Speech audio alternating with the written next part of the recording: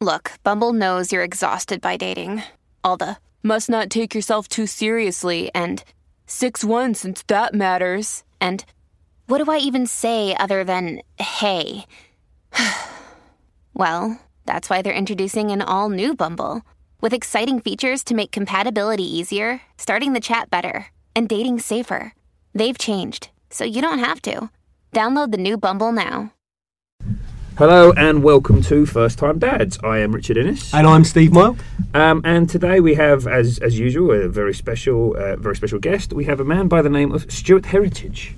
Hi, Hello. Stuart is a journalist, a writer, a broadcaster, an author, and also a bloke I've known for a little while through this crazy media business, and also a father of two. Hello, Stuart. Hello. I said hello way too early then. That's Sorry. all right. Hello. We'll just crack on. It's absolutely fine. Stuart, what are the? How old are your kids? I've got two boys. I've got a 3-year-old and one who is 9 months old next week.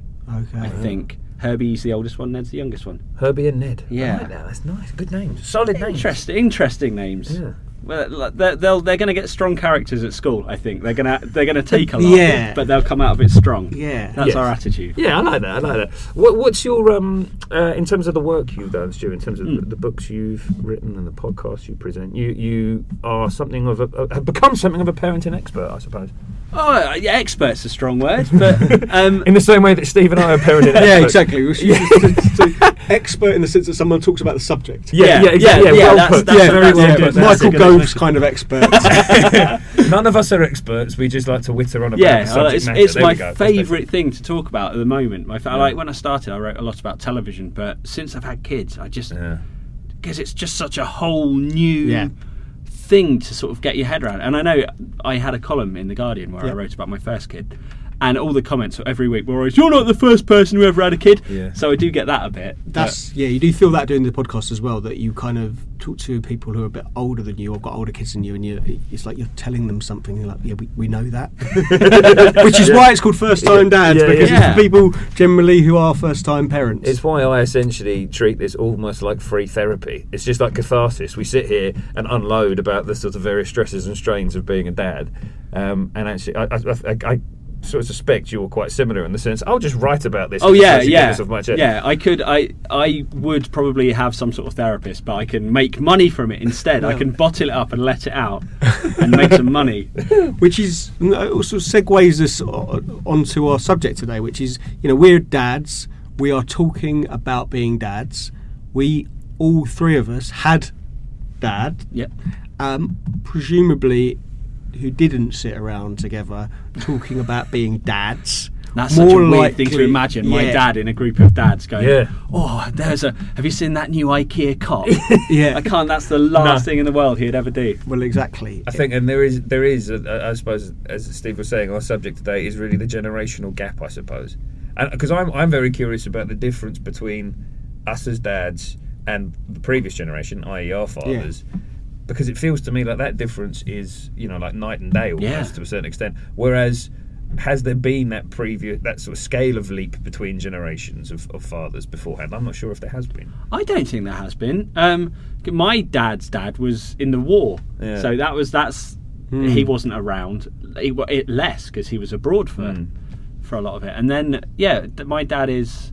Well, you before we started recording, you were saying about shared parental leave. Yeah. My dad, when I said I was going to take a fortnight off, he was like, "What? What are you going to do that for?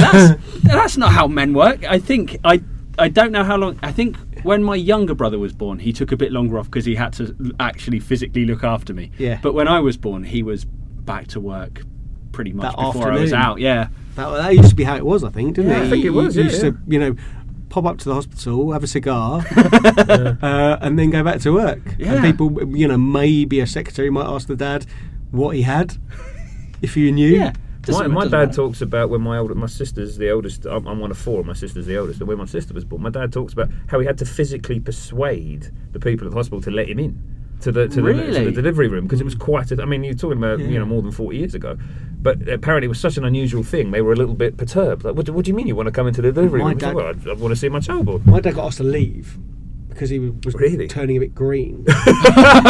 We do not need vomit on the floor. Yeah, Mr. well, Marr, we thank you. don't need to pass out. Yeah, I think yeah. more of it was the concern. But yeah, very, very different to my experience, which is, being there, making sure you get a good look around at everything that's going on. Yeah. It's I'm curious about it. My second, but my second birth, my wife's second birth, I couldn't be there because it all went really wrong very quickly, and she had to have general anaesthetic. So I sort of followed them into the theatre, and someone had to put their hand on my shoulder and be like, "No, this is a general anaesthetic. This is sort of only essential personnel can be here. You have to go and sit in a room, and we'll tell you when it's done." Pace up and down, crushing coffee cups. Yeah, exactly. It was horrible. Really, I really didn't like it because I didn't like knowing. You need to know what's going on, don't you? Yeah. But that's how men used to do it all the time. They used to just sit in a room and someone would come through and be like, "Hey, here's a boy. Look at him through this sheet of glass." I took a video because when my boy was born, it ended up being an emergency cesarean. So I had that thing, not to the degree you had, I must say, but it was like there was a half-hour period which felt like about 3 hours because it was the middle of the night. It was 2 a.m. Oh, God. I remember Lindsay getting wheeled away, and suddenly I'm in scrubs, and I'm thinking, "What the hell's going on here?" And I've got that weird, the weird little blue paper thing on your head, and I've got a massive head. It looked really bizarre anyway. And then I was sat in a corridor, and because it was the middle of the night, there was literally no one there. And I've still got it. I took a selfie video, which is the only time I've ever done this in my entire life. And I sat there talking into my phone, I think just to kind of stop myself going loopy. Because it was this big empty white corridor. It felt a bit Kubrickian. It was like really, really weird. Yeah. Really, really peculiar. But like you say, that must have been... It was long. It felt like it was a long time. And then because she was in under anaesthetic, she took a couple of hours to come round. So I was still the first parent to see the baby, and I had to just hold him for ages. But it felt, even before seeing him, it felt like such a long time. That's so bizarre, and isn't it? they wheeled him down the corridor in a cot, and I pelted up to see him. It was Everyone all right now, though? Yeah. Everyone's fine now. It was both of our births have been. Our births. I'm doing it again. Both of my wife's births. This is the modern way. We're all in it We together. were pregnant. We were there. It's my pregnancy as well. Yeah, they were both emergency cesareans, so I was expecting it to go a bit wrong the same time. It just went. Crikey. But it's everyone's. But it is bizarre, isn't it, that we take it as read now. I mean, you wouldn't expect any new father to not be there when the child's born. You would just take it as read. You would be in the room. You would be there to support your partner. The expectation is you're going to be there as a dad, and also we see it on One Born every minute, don't we? You see that's some of the best bits is the dad's reaction, isn't it? But in terms of the history of childbirth, it's actually, you're talking about in the very recent past that expectation's flipped. Because if you go back 50 years, the expectation was not that you would be, like I said from my dad's own experience, that back then the expectation was you wouldn't be in the room. So if you go back over the course of the last several hundred years, that's a very new phenomenon that we are actually expected to be in the room now. Yeah, I think it's a good thing though. I agree completely. It's just odd that what has caused, I suppose we're getting a bit existential here, but what has caused this? This is why you get the award nominations. Well, pretending I know what I'm talking about, what a bloody clue. But it's odd, isn't it, that shift has happened so recently, and what's caused that? How it affects us all. Because I do think my dad talks about the amount of pressure that he sees myself and my two brothers are under in terms of work and the combination and needing to be there, and not just needing but wanting to be there and be as involved as possible. And my dad was as involved as he could be, but he was away travelling a lot for business when we were all little. So I think he's admitted to me, he can see the difference and the amount of stress we're all under, because it's kind of different to how things were for him and men of his generation. It'd be the 70s, wouldn't it? Yeah, always blame the 70s. It'll be the 70s that changed it, kind of everyone's a bit more chilled out, relaxed, the angst of the 60s and the excitement over. Everyone wants to get a bit more, touchy-feely, sort of. Everyone's eating yogurt and yogurt. That's your definition of the 1970s. Lentils, health, that kind of stuff. That'll be where it stems from. I have no doubt. I'm sure. So you told a great story about your dad recently. I know you sadly lost your mum last year. Yeah. But you kind of found out a bit about your dad in the aftermath, I suppose. Yeah, he was very he worked abroad for a few years, and he was a plumber. Mm-hmm. He's just just retired just before my mum died last year. So he would leave the house at sort of 5 o'clock in the morning, get back at 9, and that was his day. We'd see him a little bit in the morning, maybe a little bit in the evening, and he'd be exhausted. And now he's got grandkids, and he's pretty much the one grandparent to our kids. He keeps saying like, "Oh, this is what it's like." He missed our childhood through work and just sort of having to be the breadwinner. And it's so lovely because he loves being a grandparent, and he really gets in there, and he changes nappies and he puts them to bed. So yeah, it's that. I mean, there are not a lot of positives to having a parent die, but seeing him step up in a way that I don't think he would have done if my mum was still around. He would have hidden behind her and let her do all the grunt work. So you wrote a great piece that I read recently where you describe how basically your dad let your mum do the parenting. Yeah, or everything. He genuinely didn't know how to use a cash machine. He had to learn how to use a cash machine. He phoned up my aunt, my mum's sister, to ask where men buy clothes, because he'd never bought clothes for himself. Never packed a suitcase. Just recently, he went on holiday a couple of weeks ago and was like, "I just packed a suitcase." Like, Dad, you're 68 years old. This is and he rang me up right after my mum's funeral, and he said, I think he was in a bank and he had to sort out some sort of thing, and he was like, "I've got 2 questions. I'm really embarrassed." And I was like, "Oh, what is it?" The first one was he didn't know what my date of birth was, so I had to tell him. And he's like, "All right, well, this is going to sound bad as well. Do you have any middle names?" And it's my middle name is Michael. His name's Michael. You would have thought if anything I'm named after you, Dad.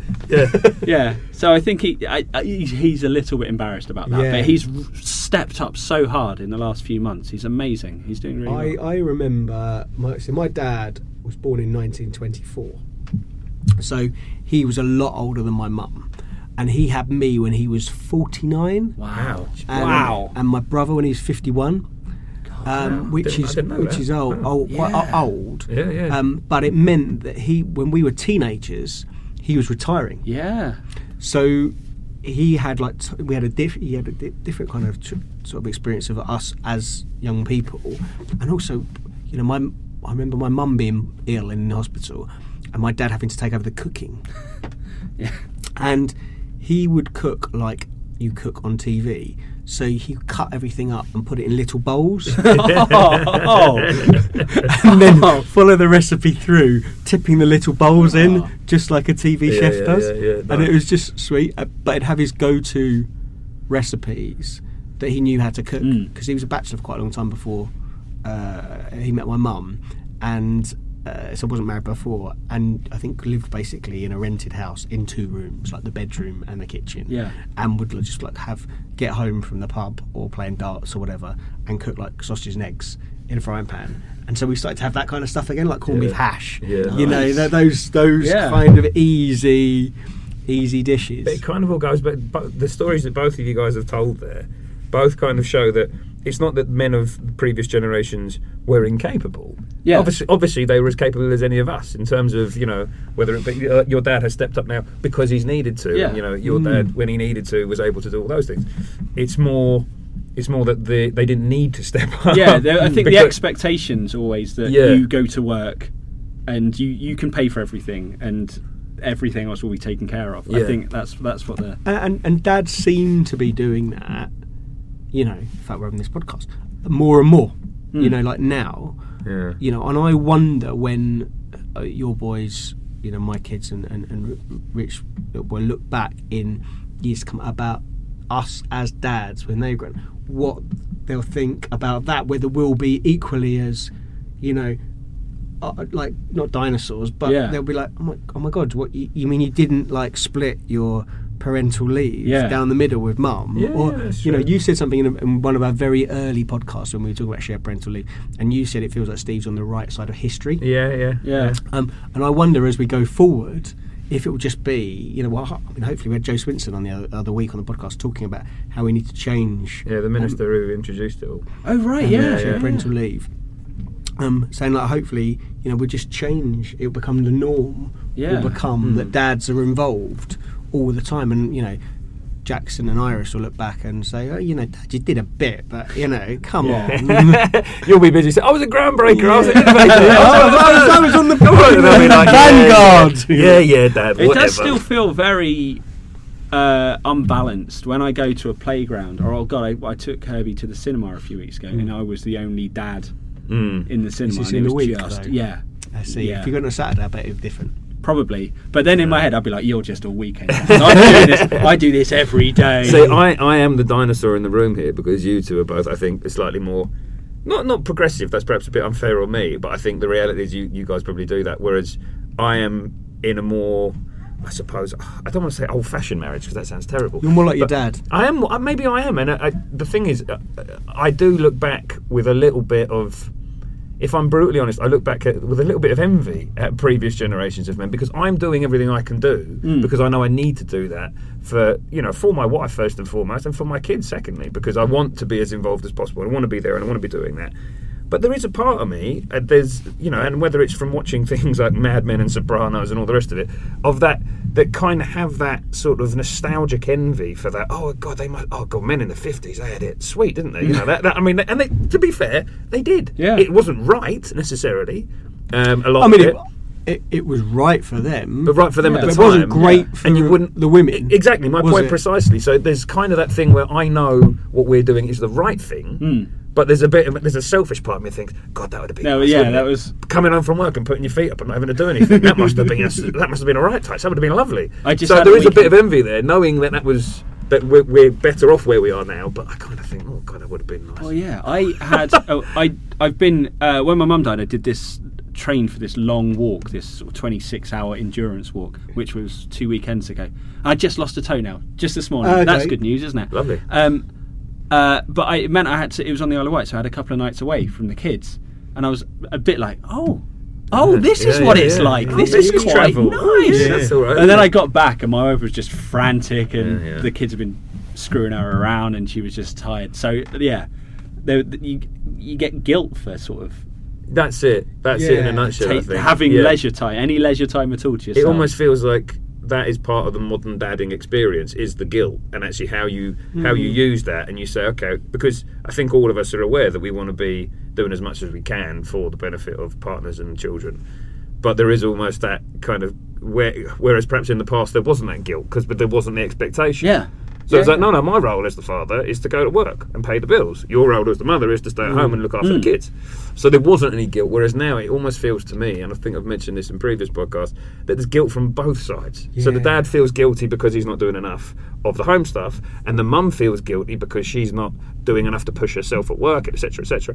And so if you're in one of those conventional, old-fashioned, whatever you want to call it, relationships where the mum's doing most of the home stuff and the dad's doing most of the work, both of you now end up feeling guilty for it in some sort of way. So I wonder I don't know how you resolve that. That's a difficult And thing. I wonder if you are a dad who wants to work but is unable to work because you're unemployed, how that works with the childcare and whether you do just end up doing the parenting or whether those traditional roles that you've described or feelings still kind of exist. I suspect they do. Yeah. It's how you cope with them, isn't it? How do you process them? That's difficult. It's really difficult. And especially, I think it's still a very male thing to have your identity wrapped up in your job. Absolutely. Yeah. Which is, I think, something my dad struggled with because he retired, and so he was like, "Oh, I'm not a plumber anymore. I'm just a retiree." And then my mum died, and he was like, "Well, I haven't even got the structure." Yeah. God, So- I hadn't thought about it like that, but that must be for all of those things to happen at once. Yeah. It does completely change your identity, doesn't it? Yeah, completely. And he had almost like they got married young, so they were they had 50 years together. Yeah. So it was all tied in as the same thing. He Yeah. was a plumber and a husband, and it's all, it fell. It's come together, but Men seem to like it simpler, don't we? We like it simpler. We like straight lines. We like to be able to go, right, okay, I'm defined by my relationship, I'm defined by my job. That's right, that's that simple. I definitely describe myself like that. Now I can concentrate on, who do I support? What kind of food do I like? Yeah. Where do I like going? I like those boxes that I can put stuff in. And I guess if your two big boxes are work and your relationship and they both go, or even just one of them goes, you can find yourself drifting around a bit. And I wonder if it seems to me that men who are widowed marry quickly to fill that box in a way that women don't seem to do that, because they're more comfortable, or maybe they just feel like they've been released. They don't have to look after someone. Not bloody doing that again. But no, I think statistically, men always remarry a lot quicker, because I don't know, they need the support of the home life. I guess I'm very much looking forward to seeing who my new mum's going to be. Really excited. I think there's a few potential. We're not sure. We're not sure. You mentioned something about your dad kind of throwing himself into being a grandfather, which is really interesting, because my dad's something that me and my siblings laugh about all the time is the difference between my dad as a grandfather as he was to a father. So there's a constant conversation of, where was this soft mushy bloke when we were kids? Yeah. Because my dad could be, my dad was always very fair, and he was always really good to us, but he could be quite strict at times. Like he, as I think most men of his generation could be. Like, he wouldn't take any nonsense. So sometimes you look at the way he is with his grandkids now, because some of his grandkids are getting to an age now where they're sort of pushing their luck a little bit, and he's just a big cuddly teddy bear. Do you know? And it's like, where were you? Where was this guy when I was 10? Like, where was this bloke? But it's funny how that sort of and I wonder how much of that is getting softer with age, or how much that is to do with the difference in roles. Do you know what I mean? I don't know, and how much that is to do with seeing how we are as fathers with our kids, and does that influence that kind of behaviour? I remember one of my dad's relatives telling me that my dad had quite a tough childhood. I mean, he was, as I say, born in 1924. He was the youngest of 5 kids, and youngest by 10 years, the next one closest. So he was like one of those accident kids. And he lived in a house with his mum and dad after all the other kids had left. Right. And his dad was like a labourer. Yeah. And, a tough, from what I can gather, pictures I've seen of him, like a tough man. Not, and I think he probably, my dad was definitely caned. Definitely got belted when he was younger, because it was that time. Think about it, like 1930s. Yeah. And you've got a Victorian dad. Cause my granddad would have been Victorian. Yeah. And one of my dad's relatives said he never wanted to have the same relationship with you and your brother that he had with his dad. He did not want to be really dad like he was dadded, if you like. And just hearing Rich talk about his dad, I wonder how much of you see in yourself of your dad, because I can imagine you being quite strict with Ben to a degree, just from like the way that we talk about Ben. It's a constant debate with my wife, because she's always, she wants to be very gentle and loving around him, as do I. But there are times where, and the one I found myself doing, and I don't know where, and I know exactly where it's come from. It's come from my dad, where I hear myself barking, enough. And honestly, and I do it, and I like when it's just been and sometimes I don't even sense it coming. Do you know what I mean? Like, I'm standing there and I'm trying to be come on, son, come on, everything's okay. Da, da, da, da, da, da. And then eventually there'll just be something goes, and I'm like, right, enough. And that's it. And suddenly, and then he kind of, his face crumples, and I feel bad. And then my wife is like, don't yell at him. I'm like, I wasn't yelling at him, and it is that. I get that. Don't speak to him like that. I can hear you speaking to him like that. Don't speak to him like that. That's reassuring to hear, both of you. Zoe, if you're listening to this, I'm not the only one that does it. We all do it. Because I can find myself going, Jackson. But then we do have to live by different limitations, in the sense that you're talking about your dad getting caned. My mum and dad have both talked. I've heard stories about them being at school when they were you're talking about the 50s, 60s, and the kids were getting belted. They were at school in Scotland. I mean, and it was a thing. You'd have to go up to the front of the class and you'd get a belt across the hand. Now, I got cracked across the back of the legs a few times from my dad growing up. Really? Properly. I think I did as well. A whack, and it used to be. I say used to be, makes it sound like it was a regular occurrence. I've strong memories of like my dad, like me winding my mum up, my dad sitting on the paper, and my dad going, putting the paper down and getting up, and me going, And, like, scooching out of the run, and my dad like chasing me up the stairs, and me going in, closing the door. But if you think my dad was brought up like that, I mean, you know, I'm not going to hold it against him. But then this goes back to my original point. Why are we the ones breaking the cycle? Do you see what I mean? In the sense that I know my dad would have got the odd slap when he was a kid. Not slap, that sounds terrible. But the odd, the odd belt across the legs or whatever. Yeah. And I definitely did as a kid, as did all my siblings, and not to any worrying extreme. It was just part of. I think we're just developing, hopefully, as a westernised. The West is developing into a kind of has developed beyond aggression being the answer, the solution. You know, aggression and discipline and that kind of stuff is not the way the Western world generally works these days. Unless you're in the White House, but that's a whole different story. But yes, I know, I take your point, and I think. But I wonder what it's like in. I mean, I'm going to sound potentially really out of touch. I wonder what it's like in behind the old Iron Curtain. You know, how parenting happens there when it seems to be a much stricter society.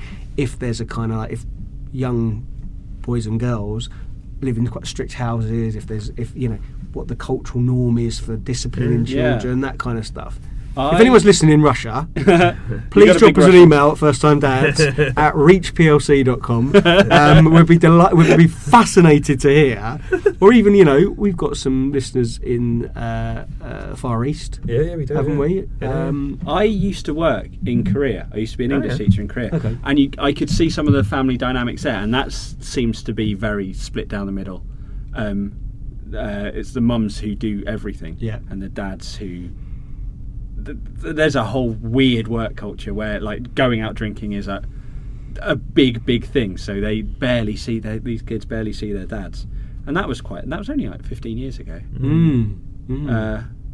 That's a strange thing. I mean, I to go back to the sort of kids getting, I hate using the term kids getting hit because that makes it sound like child abuse, but in terms of the like belt across their legs and stuff, the fact that that's always been, I suppose, until our generation of dads, that has pretty much always been fairly prevalent, I would say. Yeah. And that, again, feels like quite a lot of pressure on us as a generation of fathers to be the first ones to say, absolutely not. Because I think we'd all agree, like, none of us would ever lay a hand aggressively on our kids. No. I won't, certainly. And that's quite a big leap, because you're suddenly talking about that's always been a way of, you know, giving child discipline, which I think we all disagree with. But to be the first group of dads to say... You know, as a generation, to say no, we don't do that. I'm sure some academic has written a paper on this, which is traces it back to like, you know, class structure and like, you know, the military and going through wars and seeing that kind of stuff, and particularly people going away to boarding schools and things like that, where you're disciplining children which you haven't got an emotional attached. They're not your children, and you've got to bring kids into line that, you know, you don't. To play devil's advocate, right? And I'm not saying this is my point of view, but there is a which means subtext. This is what Rich really thinks. No, but there are times where I personally, I don't know if you guys are the same, but I feel like I put a lot of pressure on myself as a dad, right? So I'm constantly beating myself up for things I've done or said or shouldn't have done or should have done or whatever it might be. I'm constantly like second guessing myself. But the thing I often come back to is, well, there's been, you know, generations and generations of kids beforehand who've turned out all right. I turned out all right. Yeah. You all turned out all right. And you know what I mean? So there's this kind of, in terms of that sort of very modern expectation of how you treat your kids. It's like, well, yes, I agree with all of it. I think that is all for the best. But, you know, kids that were raised 100 years ago didn't all turn out to be complete lunatics. No. But that's not to say everyone's all right.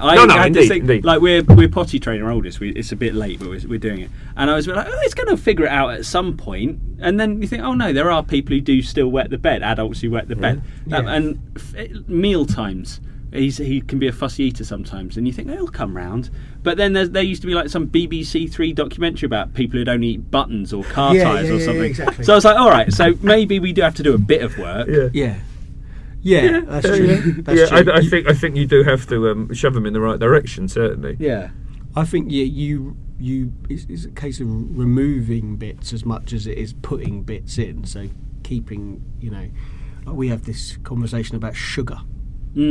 sugar in Jackson's diet, and like so there is sugar in his diet because he has honey, which is a sugar, and you know some foods that he has like cereal. We try and keep stuff out that's got, but I'm not going to give him stuff that is very clearly refined white sugar, and I'm not going to give him ice cream every day, and he's not going to have chocolate bars every day, and that's. You know, we remember Zoe and I when Jackson was quite young, we went to a swimming pool with him, and there was a girl at the swimming pool who had the worst teeth you've ever seen in your life, like black, and she must have been about 6. Yeah. And we just taken Jackson for his first trip to the dentist, and there was a bit of like, I'm sat there with him on my lap, and then to look at his mouth thinking, what are they going to find? And is this going to be a bad? But I mean, he was fine. It was like clean, but there is a bit of parenting in that respect that you've got. You're limiting. You've got to make decisions for them. Yeah. But they, you know. That's like my constant battle with Ben at the moment is don't eat everything you pick up off the floor. That's just constantly grabbing stuff out of his hands. And I suppose that's the same thing, isn't it? It's that you could just let him eat everything off the floor and he'd probably figure out actually most of the stuff you'll doesn't learn taste very eventually, nice. But we're probably better off just stopping it going in the mouth in the first place. To go back, I suppose, to our original point, Stu, do you see yourself turning into your... I mean, you know, we've talked a bit about this. It doesn't sound like you see yourself turning into the sort of dad your dad was. No. You know your children's middle names. For now. Yeah. Give it time. Yeah. I don't think I will. I've specifically picked a job where I work at home. I can knock off sort of mid-afternoon, so I've always got the afternoon with the kids. And I think it's going back to how I see myself. It's parenting, being a father is a much bigger part of my identity than it was for my dad. So I don't think so. I don't think I'll turn into him. How about you? Do you? Can you? Your dad was a plumber. Yeah. So sounds like he's going to be hands-on, DIY, fix it, set shelves, up they go. Doesn't need anyone to come around and do it. How are you? Like, I will watch 3 YouTube tutorials on how to do it and then call a bloke in. Yeah. Me too. I don't even own a drill, right? That's the type of thing you're not supposed to admit as a man. I don't even own a drill. 2. I don't even own one. I can give you one, Rich. I don't want it. Well, I will pay a man. My dad, my last birthday was like less than 2 months after my mum died, and he was in charge of birthdays. He was never in charge of birthdays. He got me a garden spade, so he's just going. This is what it's going to be for the rest of my life. Yeah. For his life, all my life. He's just going to go through, find my flaws as a man, and just fix them. So garden spade this year. Next, I don't know what it'll be. Homebrew kit. Basically, he's going to driving lessons. Equip a shed for you, basically, over the years. Between birthdays and Christmases, you will suddenly have a fully equipped shed. Yeah. Well, that's fine. There's nothing wrong with that. I would like to be that sort of man. Yeah. Unfortunately, I can't kid myself. I am the least practical bloke in the world. I can't do it. I mean, if I try to put up some shelves, the wall will come down. I've had a go. I give it a go, but then my wife says to me, well, you could do it, but she said you'll end up getting stressed, and it won't turn out quite how you want it to be. I'm sure you can do it though. As she pats you on the head, guiding me towards. Okay, should we just phone Tim the handyman? Let's phone Tim the handyman. Tim's up. I'll transfer some money today into Tim's account. I put some window locks on. After I put them on, they were in the wrong place. We got a painter who happened to paint. I was painting some wardrobes for us, and we asked him to do it. He put them in the wrong place. So this is the 3rd time. I did flag up. We've both been briefed by you, Zoe, and we've both put them in the wrong place. So perhaps make sure that Tim's clear on the brief. Get Tim round in future. I'm not sure I'm even that good at getting men in to do stuff. I got last year, someone knocked on my door and went, "Your roof looks dodgy, do you want us to fix it?" I was like, "Yeah, go on then." And I wrote a column about it for The Guardian. I've never had so many comments being like, "What? You don't tell men who come to your door that they can just do whatever they want to your house." That does seem like, I have to say, even as somebody who struggles with this type of thing myself, I'm not sure if someone knocked on my door and said, "You want me to rebuild your front wall?" I'd go, "Yeah, go on." That's actually probably something I got from my dad. He's so gullible. He once came home. Someone stopped him in a Tesco car park and sold him a DVD player, and he was like, "We've got a DVD player. Look at this. I've got you a DVD player." And we opened it up, and it was an old VHS player that had its cables cut off with a pair of scissors. So there must have just been some switcheroo in the car park. My God, so mate, that's the one thing I've got from my dad. Yeah, no, I think I'd like to think I've got some stuff from my dad. I used to think that I was like my dad because he was quite a calm, relaxed presence. but I'm increasingly realise I'm stressy. But I don't know where that comes from. I think maybe it was the time that I knew my dad. Yeah, that period of his life, he was calmer. And I also do remember talking to him about him being in the war when he was in, because he fought in the Second World War. He was in the Far East with the Royal Marines, and he told me the story that he remembered his friends were dying around him, thinking to himself, if I get out of this, I'm not going to worry about anything. And that was the way that he seemed to be after that. Great philosophy. I'm not going to worry. But, from a good point. So, we had a very messy garage that was, never tidied up. He'd start DIY jobs and never really finish them. There would be work in process. He wasn't worried. He wasn't in a rush. Yeah. And I think that's, if I could take a bit of that from my dad, just to kind of like go, right, just... Yeah. Pause. That's great. It's a nice thing to remind yourself of, because I always get het up, and everything's the most important thing in the world. I sweat the small stuff, and that it can get. And I've often found that, particularly as a dad, the big stuff, I feel like that's where I come into my own a little bit. Like Ben, our boy, he's had two operations at Great Ormond Street, and what was remarkable, because as anyone who knows me knows, I tend to get quite aggro and flustered and flip off the handle about very, very tiny little things. Ben being in hospital for 2 quite big surgeries, I was calm as a coma all the way through. I was really talking calmly to doctors, nurses, what's going on, and I felt like that was sort of my wheelhouse in a weird sort of way. Right. Whereas Ben developing a squawk at home, which he knows just irritates me, I will lose my mind. I will have to leave the house because I'm ready to scream at him, and I'll have to walk out. But somehow him going under general anaesthetic, my concern there is making sure my wife's all right. Is he okay? Do we know what's going on with the doctors? And it's a kind of weird little thing. And I suppose that goes back to what your dad was saying about, the big stuff, and the little stuff. Yeah, the other things I've inherited from my dad are, when a new item of clothing is purchased for the house, I inspect the washing instructions. Oh, really? Because my dad, where he was retired, he used to do the washing at home, and obviously been briefed by my mum to look at the washing instructions. So I used to come home with like a new jumper, and he used to look at the back, like he'd rub the cloth between his hands to see the quality, and then he'd look at the instructions and go, dry clean only. You can dry clean only. And I find myself doing that when Zoe buys something, my wife. And then yelling up the stairs, it's bloody dry clean only, Zoe. You've got dry clean only. I can envisage that, you yelling up the stairs in distress. And also, for God's sake, my love of food and eating. I remember my dad getting, when there was some nice food on the way, getting quite like an anticipation, excited by it. And I do. And actually, Jackson does it. Jackson's does this thing like a little lizard. When he's hungry, he asks for food and it's coming. His tongue goes in and out very quickly, like he's preparing for food. And I think that's he's copied that off me, and I've probably copied it off my dad. I think the thing, I'm sitting here as you're talking about that and wondering, what have I taken from my dad? And I think what I'd like to think I've taken from my dad is a sort of level of dependability. Like in the sense that my dad, I don't suppose we've had that many genuine heart-to-hearts over the years. My dad's always been very interested in what's going on. He always are, every time, ever since I was little. Interested in this podcast. Ever since I was little at school, I know my dad would always ask, right, what's going on, what are you doing at school? And when I was at uni, and then when I got my job, how's work? And he's always been very curious. And we haven't had a lot of really big heart-to-heart emotional chats necessarily over the years, because he's not necessarily that sort of bloke. But one thing I've always known is that he's always going to be there. Like, I've never had any doubt in my mind at all. And I suppose no matter how stressy things get at home and how much I'm wanting to fly off the handle on occasion, I know in my own mind that there is nothing. I mean, there's literally nothing that could make me walk away from my wife and child. Like, I know that's not even an option. Do you know what I mean? Regardless of what were to happen. And I think that is something, because I know I could say the same thing about my 2 brothers as well, and the way they are with their wife and kids. So I think that is something I've definitely inherited from my dad, and actually as kind of inherited traits go, that is not a bad one to have. Yeah, that's a good one to have. Going back to your thing, actually, you just reminded me of would I like to turn out like my dad? He came with me to the Isle of Wight for this walk. Okay. It took me 26 hours to finish, and halfway round, the backs of my shoes were given out. I had this horrible blister. I was going to give up the halfway point. And my dad had just sort of surprised me. He was just waiting for me at the checkpoint.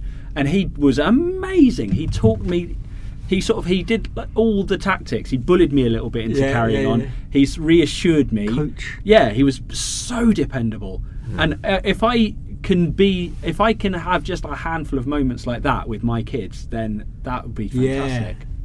Yeah. Do you know what? I have to go back to The Sopranos again and say there are, slightly troublingly, I have, as a sort of slightly separate paternal role model, Tony Soprano, to an extent. Now, I'm not suggesting I'm going to go and start joining the mafia and committing murders or anything like that, but there are certain moments in The Sopranos where you and I am a proper Sopranos geek, but I go back to this one scene on several occasions where it's him and his family sitting around having dinner, and there's a storm going on outside and there's a blackout and they've got candles up, and he does this little speech to his kids about how if you're lucky you'll remember the little moments, and he says about how this isn't a big deal, but, you know, that's the type of vibe, like this is just us sitting around having dinner. It comes back to me where I think actually because there are times when I'm just sitting down having dinner, and we just recently started having with him, and we're just having a chat as we're sitting having dinner, and you think actually this is kind of what it's about. It's not necessarily about the big those memories, your present, your dad's, you have to be there for it. Yeah. You know, and that seems to be the abide time of our kids.